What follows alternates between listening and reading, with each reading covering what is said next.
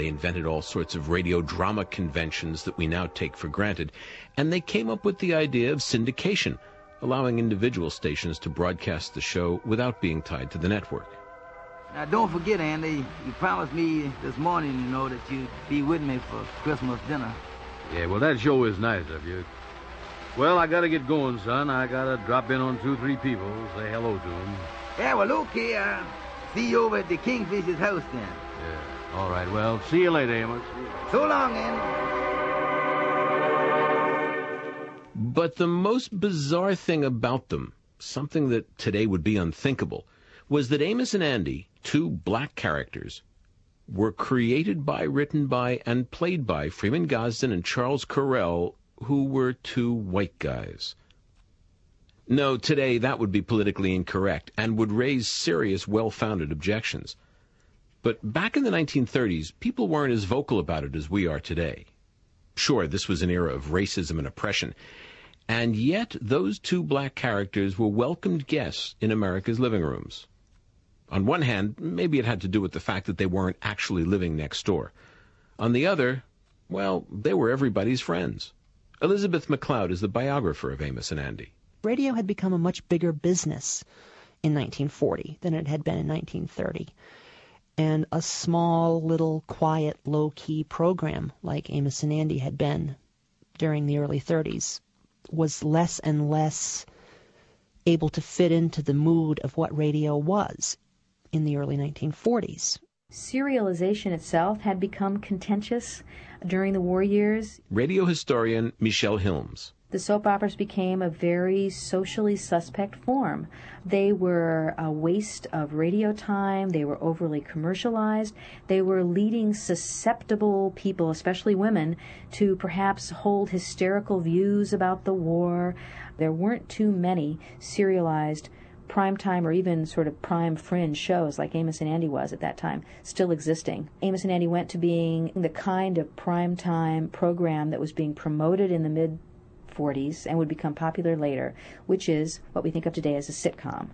The Campbell Soup Company, which was Amos and Andy's sponsor from 1938 forward, wanted the show to change with the times, and they pressured Correll and Gosden for a good 2.5 years to update their format. They wanted the loud, the bombastic, the big studio audience type programs, the Bob Hope paradigm. In the end, it was the ratings that forced them to change, even though they knew that a weekly sitcom format would mean they were losing control of their creation. They were going to have to deal with advertising people telling them what they wanted. They were going to have to deal with all these different pressures that they didn't have, and they didn't want to do that. Amos and Andy had been the top program at 7 p.m. continuously since 1929 until 1941, when the rating was surpassed in that time slot by Fred Waring's musical program. Wartime reality intervened. Campbell's had to cut its production in half because of a shortage of tin, so they cut their sponsorship too. Correll and Gosden now thought about retirement, except that the nation still wanted to listen to Amos and Andy, so retirement was simply not an option.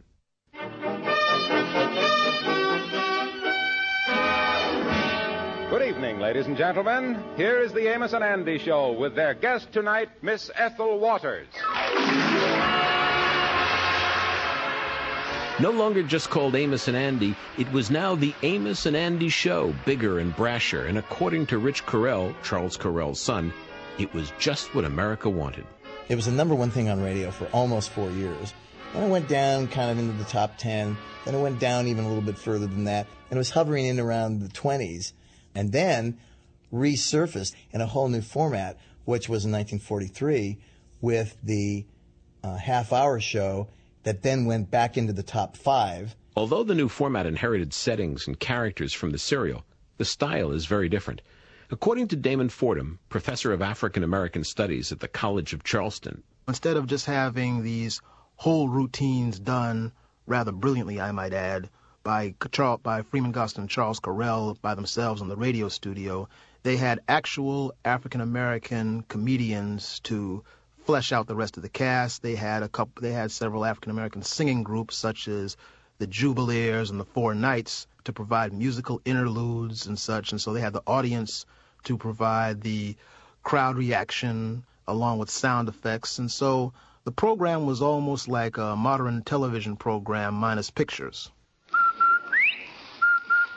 Andy, you know what day this is? Certainly, Amos. It's Tuesday. That's right, and Tuesday means we got to go to work for Rinso.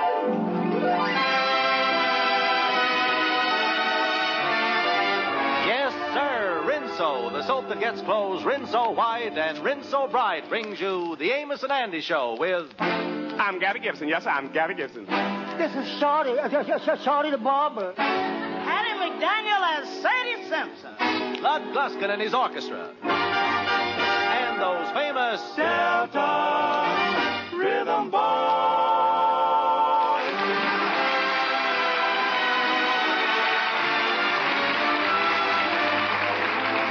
Now the makers of Rinso invite you to sit back, relax, and enjoy the story of Amos and Andy.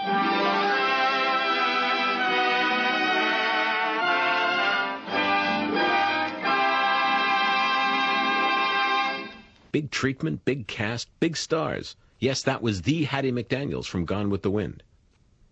Although the show now only aired once a week, Carell and Gosden hired a writer. Eventually, they had to hire a whole team of writers because their kind of humor, the stuff they'd been doing for 15 years, wasn't about jokes, and now they needed gags. For them, it was a very different way of working from the old days. My dad said that they would get together at noon every day, knowing they had to broadcast live at 7 p.m. and 10 p.m. for the different time belts for East and West. And he said if they couldn't come up with any ideas by like 1 or 1:30, they would like break out some like Jack Daniels and JB, and start nipping a little bit. And he said that a lot of the episodes were written by bottles of Jack Daniels. The new weekly show concentrated on the more outrageous characters, like the Kingfish and Lightning. This at the expense of that rich tapestry of the serial, and also at the expense of Amos and Andy themselves. Instead of leading the storylines, they became the victims of the Kingfish's schemes. Well, just like I say, Andy, this friend of mine says that this is a real $1,000 bill. Yeah. I tell you, Brother Andy, you're making a big mistake if you put an ad in the newspaper. I is, huh? Oh, Kingfish, what is you talking about? It's the only right thing for Andy to do, is to put an ad in the lost and found column and at least try to find the person that lost the money. Then his conscience is clear, and he ain't gonna get in no trouble. Yeah, I gotta agree with Amos on that. Well, now, wait a minute, Andy. Amos ain't recited all the facts. I was thinking of you, partner, dear. You is, huh? Yeah, now, suppose you put an ad in the paper. Cost you about $8. Then the man come claim the money, and then he refuses to pay for the ad, and you was out $8. Yeah, I never thought of that. Now, wait a minute, Joe. On top of that, this man is liable to claim that when he lost the $1,000 bill, it was in a genuine leather wallet. And he'll want you to pay for that, too. That's what he do. Yeah, you know he is, without a doubt, the cheapest guy in the whole world. Against the odds, the transformation worked. It was still very popular, but of course you didn't have the same things happening where you had people not using their toilets when the show was on like you had in the 30s, or the movies stopping in the movie theaters to broadcast it. Of course it wasn't to that level, but it had pretty much become somewhat of an American institution by the 1940s. Sort of like Bill Cosby is today in this country. And my wife. What? She's done it. She told me last night that she was going to do something and I'd be sorry for her. She left the house around 7:30 and she didn't get back till 10. Well, what about it? That store was robbed at 9 o'clock. And Amos said it was robbed of around $300. Oh, yeah. Kingfish, what is you going to do? Oh, me, what'll I do? I'm going to take this money so she can't spend it. Anna, do you realize what this means? What? Sapphire, my own wife, is guilty of petty lottery. Oh, yeah, Kingfish, your wife has got you in trouble. Why did I ever marry that woman? I ought to took the advice of my folks to give me years ago. You know, Andy, my mama done told me. Sounds like a cue for a song. When I was in knee pain, my mama done told me. Said she, son, a woman will sweet talk and give you the big eye. But when the sweet talking's done, a woman's a two-faced. You're so right. A worrisome thing who'll leave you to sing the blues in the night. Right. For Americans sitting around their radios, this was no longer the real world of two struggling black guys. This was a radio world. Now there was a noisy audience that came between Amos and Andy and the rest of the nation, and in this radio world there were new and ever-increasing pressures. Elizabeth McLeod. Yep, my mama done told me. Radio in the mid-40s was very dependent on jokes. Number crunching was very important. Advertising agencies would sit down in their offices and they would calculate the exact number of laughs per minute. Punchlines and setups and jokes, and punchlines and setups and jokes. Bang, bang, bang. It completely changed the rhythm of the program. Inevitably, the characters became more extreme. They became caricatures of themselves, and the storylines became formula plots. Adding to the pressures in the years after the war, radio stopped being the only game in town. What was it that Damon Fordham said? The program was almost like a modern television program minus pictures. That's right. And as radio changed to compete with television, Carell and Gosden started wondering about putting Amos and Andy on the little screen. They approached it with some trepidation because they'd already taken a shot at the big screen back in 1930 with a very forgettable movie called Check and Double Check. They were signed in the summer of 1930 to a very substantial contract by RKO Radio Pictures to make a feature-length film. RKO decided, well, look, what's a better shot than to take the two most famous voices in the country and put them in a movie? They had to black up Carell and Gosden to do that, and Carell and Gosden were fine with that.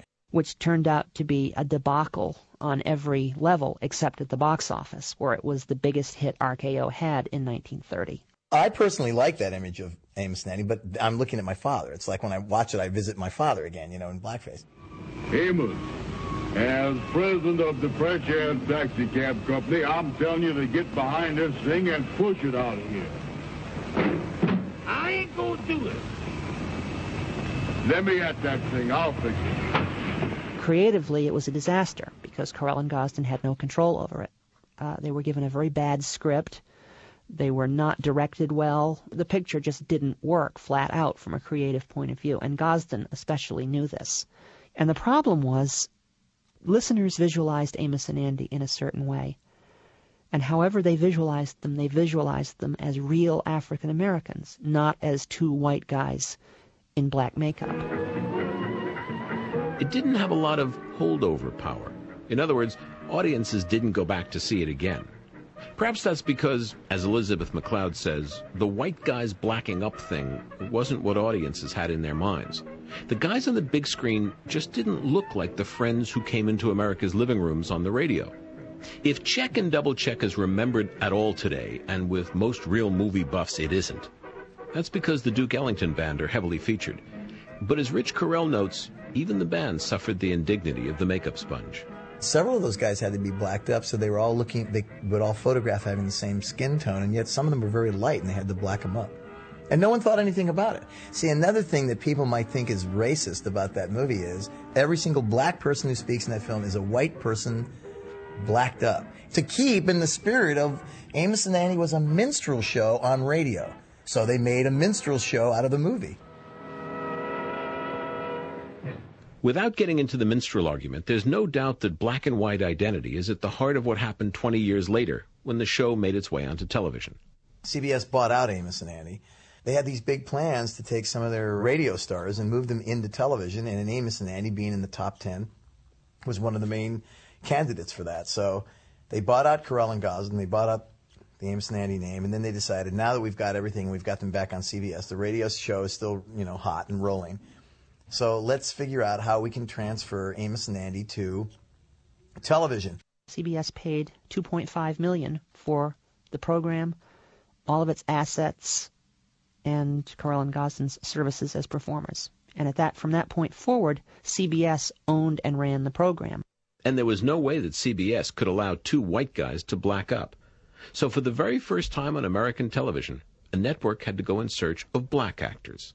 Basically, they did end up with three guys who had show business backgrounds. None of them were really unknowns.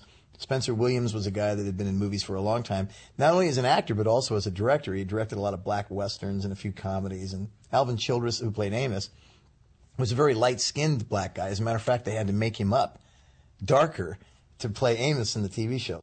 and they needed a kingfish. And that was the hardest part to cast because it was a very pivotal role for the program, and the quality of the kingfish would make or break the series. So they tested everybody that you could think of. They tested Cab Calloway. They tested Sammy Davis Jr., who was a very young man at the time. And he was much too young to play the kingfish, but he could do the voice. They tested Jimmy Rushing, who was a singer with Count Basie's orchestra, Mr. 5x5. I knew Cab Calloway when I was a kid in New York, and he would have been a great kingfish, what with his big eyes and big teeth smile. But Cab, who had his vanities, wouldn't let them fix his hair, so they had to find someone else. Tim Moore was an old-school comedian who had been a star in vaudeville, in black vaudeville, back in the 1910s. He had done just about everything that you could do in show business if you were an African-American comedian. And they went all over the country looking for him, and they finally found him in Rock Island, Illinois, working in a rubber boot factory. He flew out to Hollywood, and as soon as he walked in the door and opened his mouth and started talking, Corell and Gosden looked at each other and said, "There's the kingfish." $1,000. Now, don't let that fool you, Calhoun. A couple of years ago, there was a motion picture company making a picture in this era, and they wanted to use my property, and that's what they done. That's just the front of the house you're looking at. Oh, I see. Here's a picture of the back.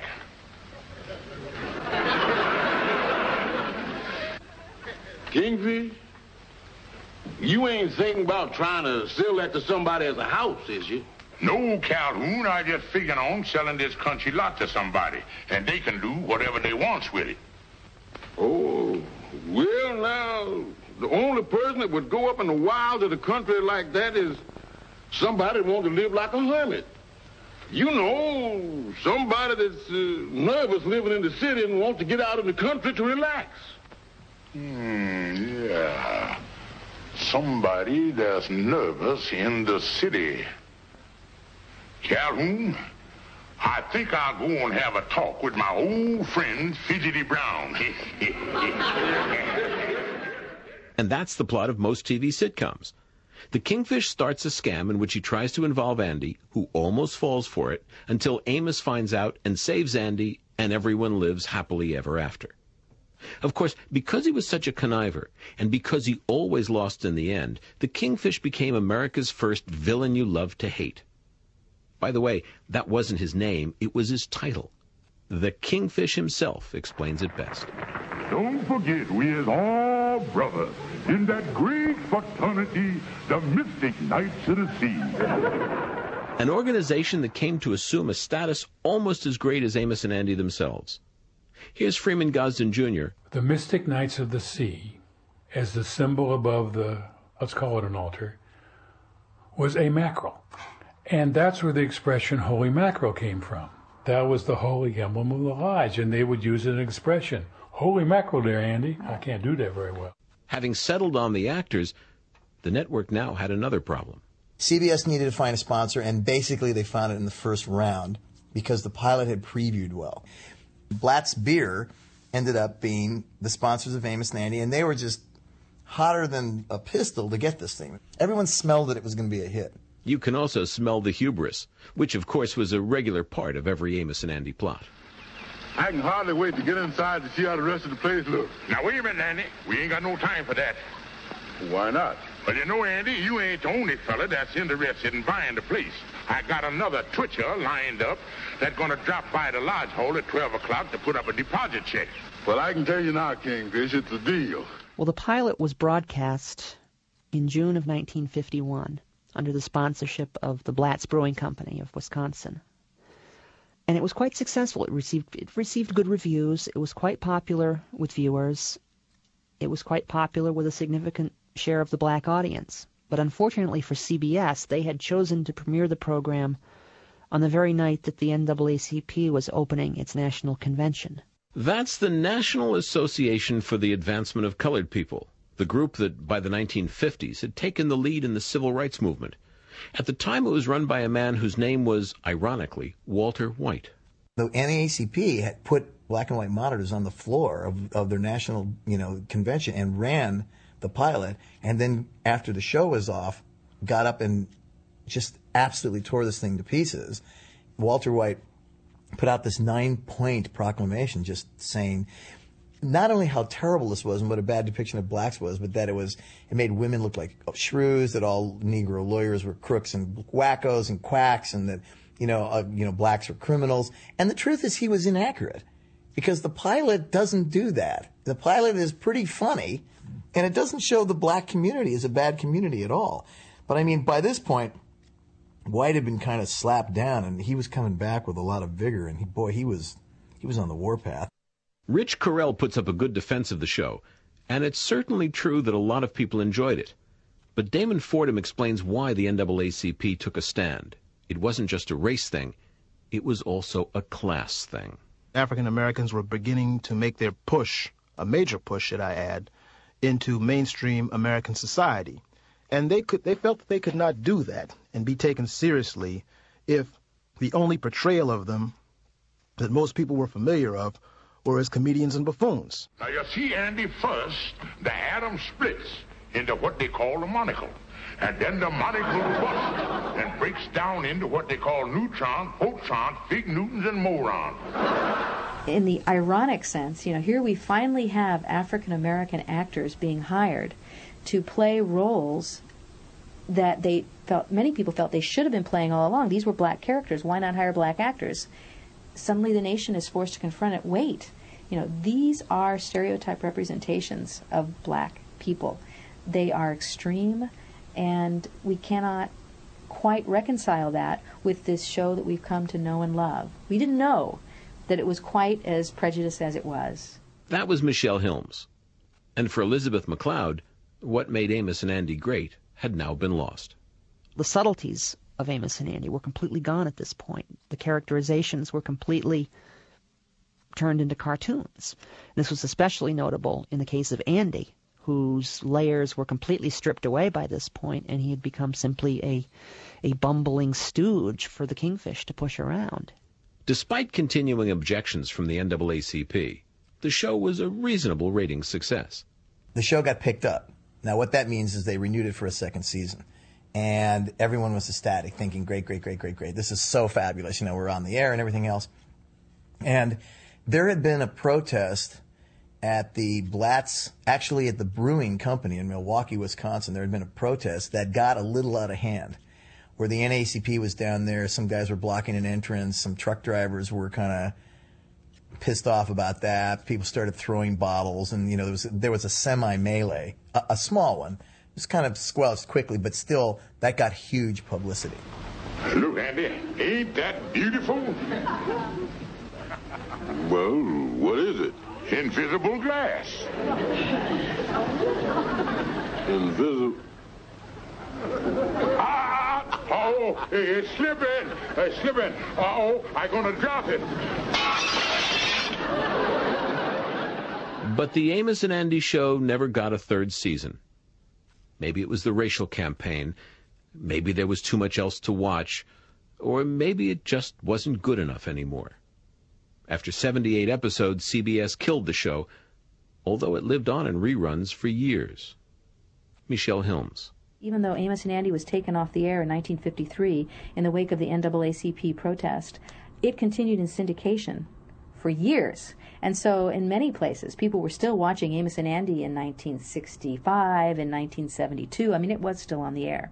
Unlike the radio serial and even the radio sitcom, which had achieved so much, the Amos and Andy television show did some real damage.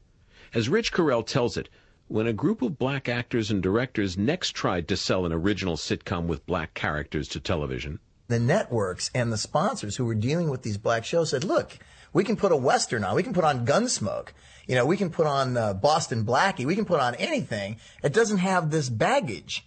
So who needs it?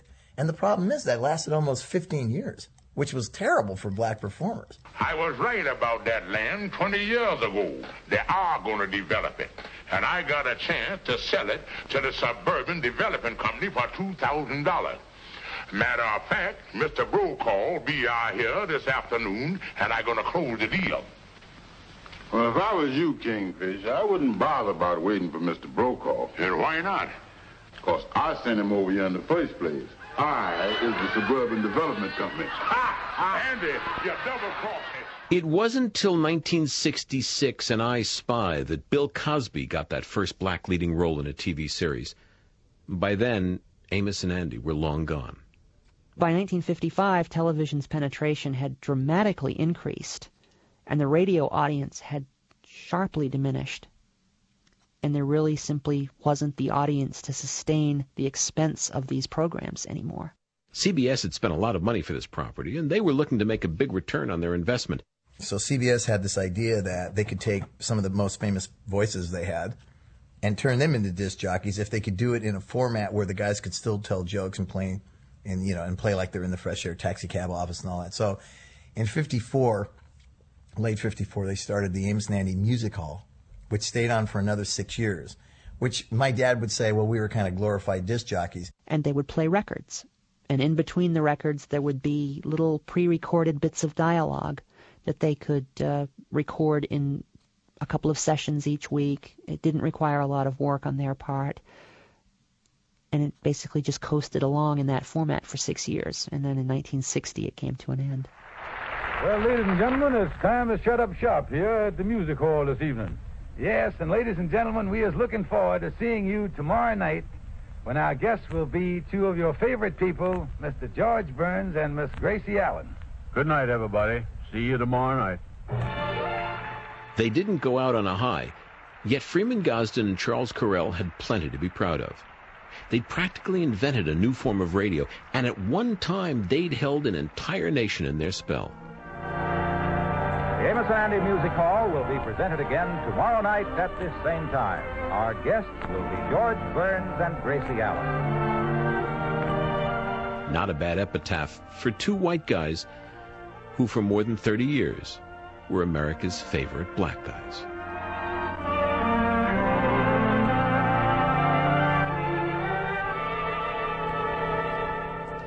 Geoffrey Robinson presented The Real Amos and Andy, and the producer in Edinburgh was Dave Batchelor. Now with news of today's Call You and Yours, here's Peter White.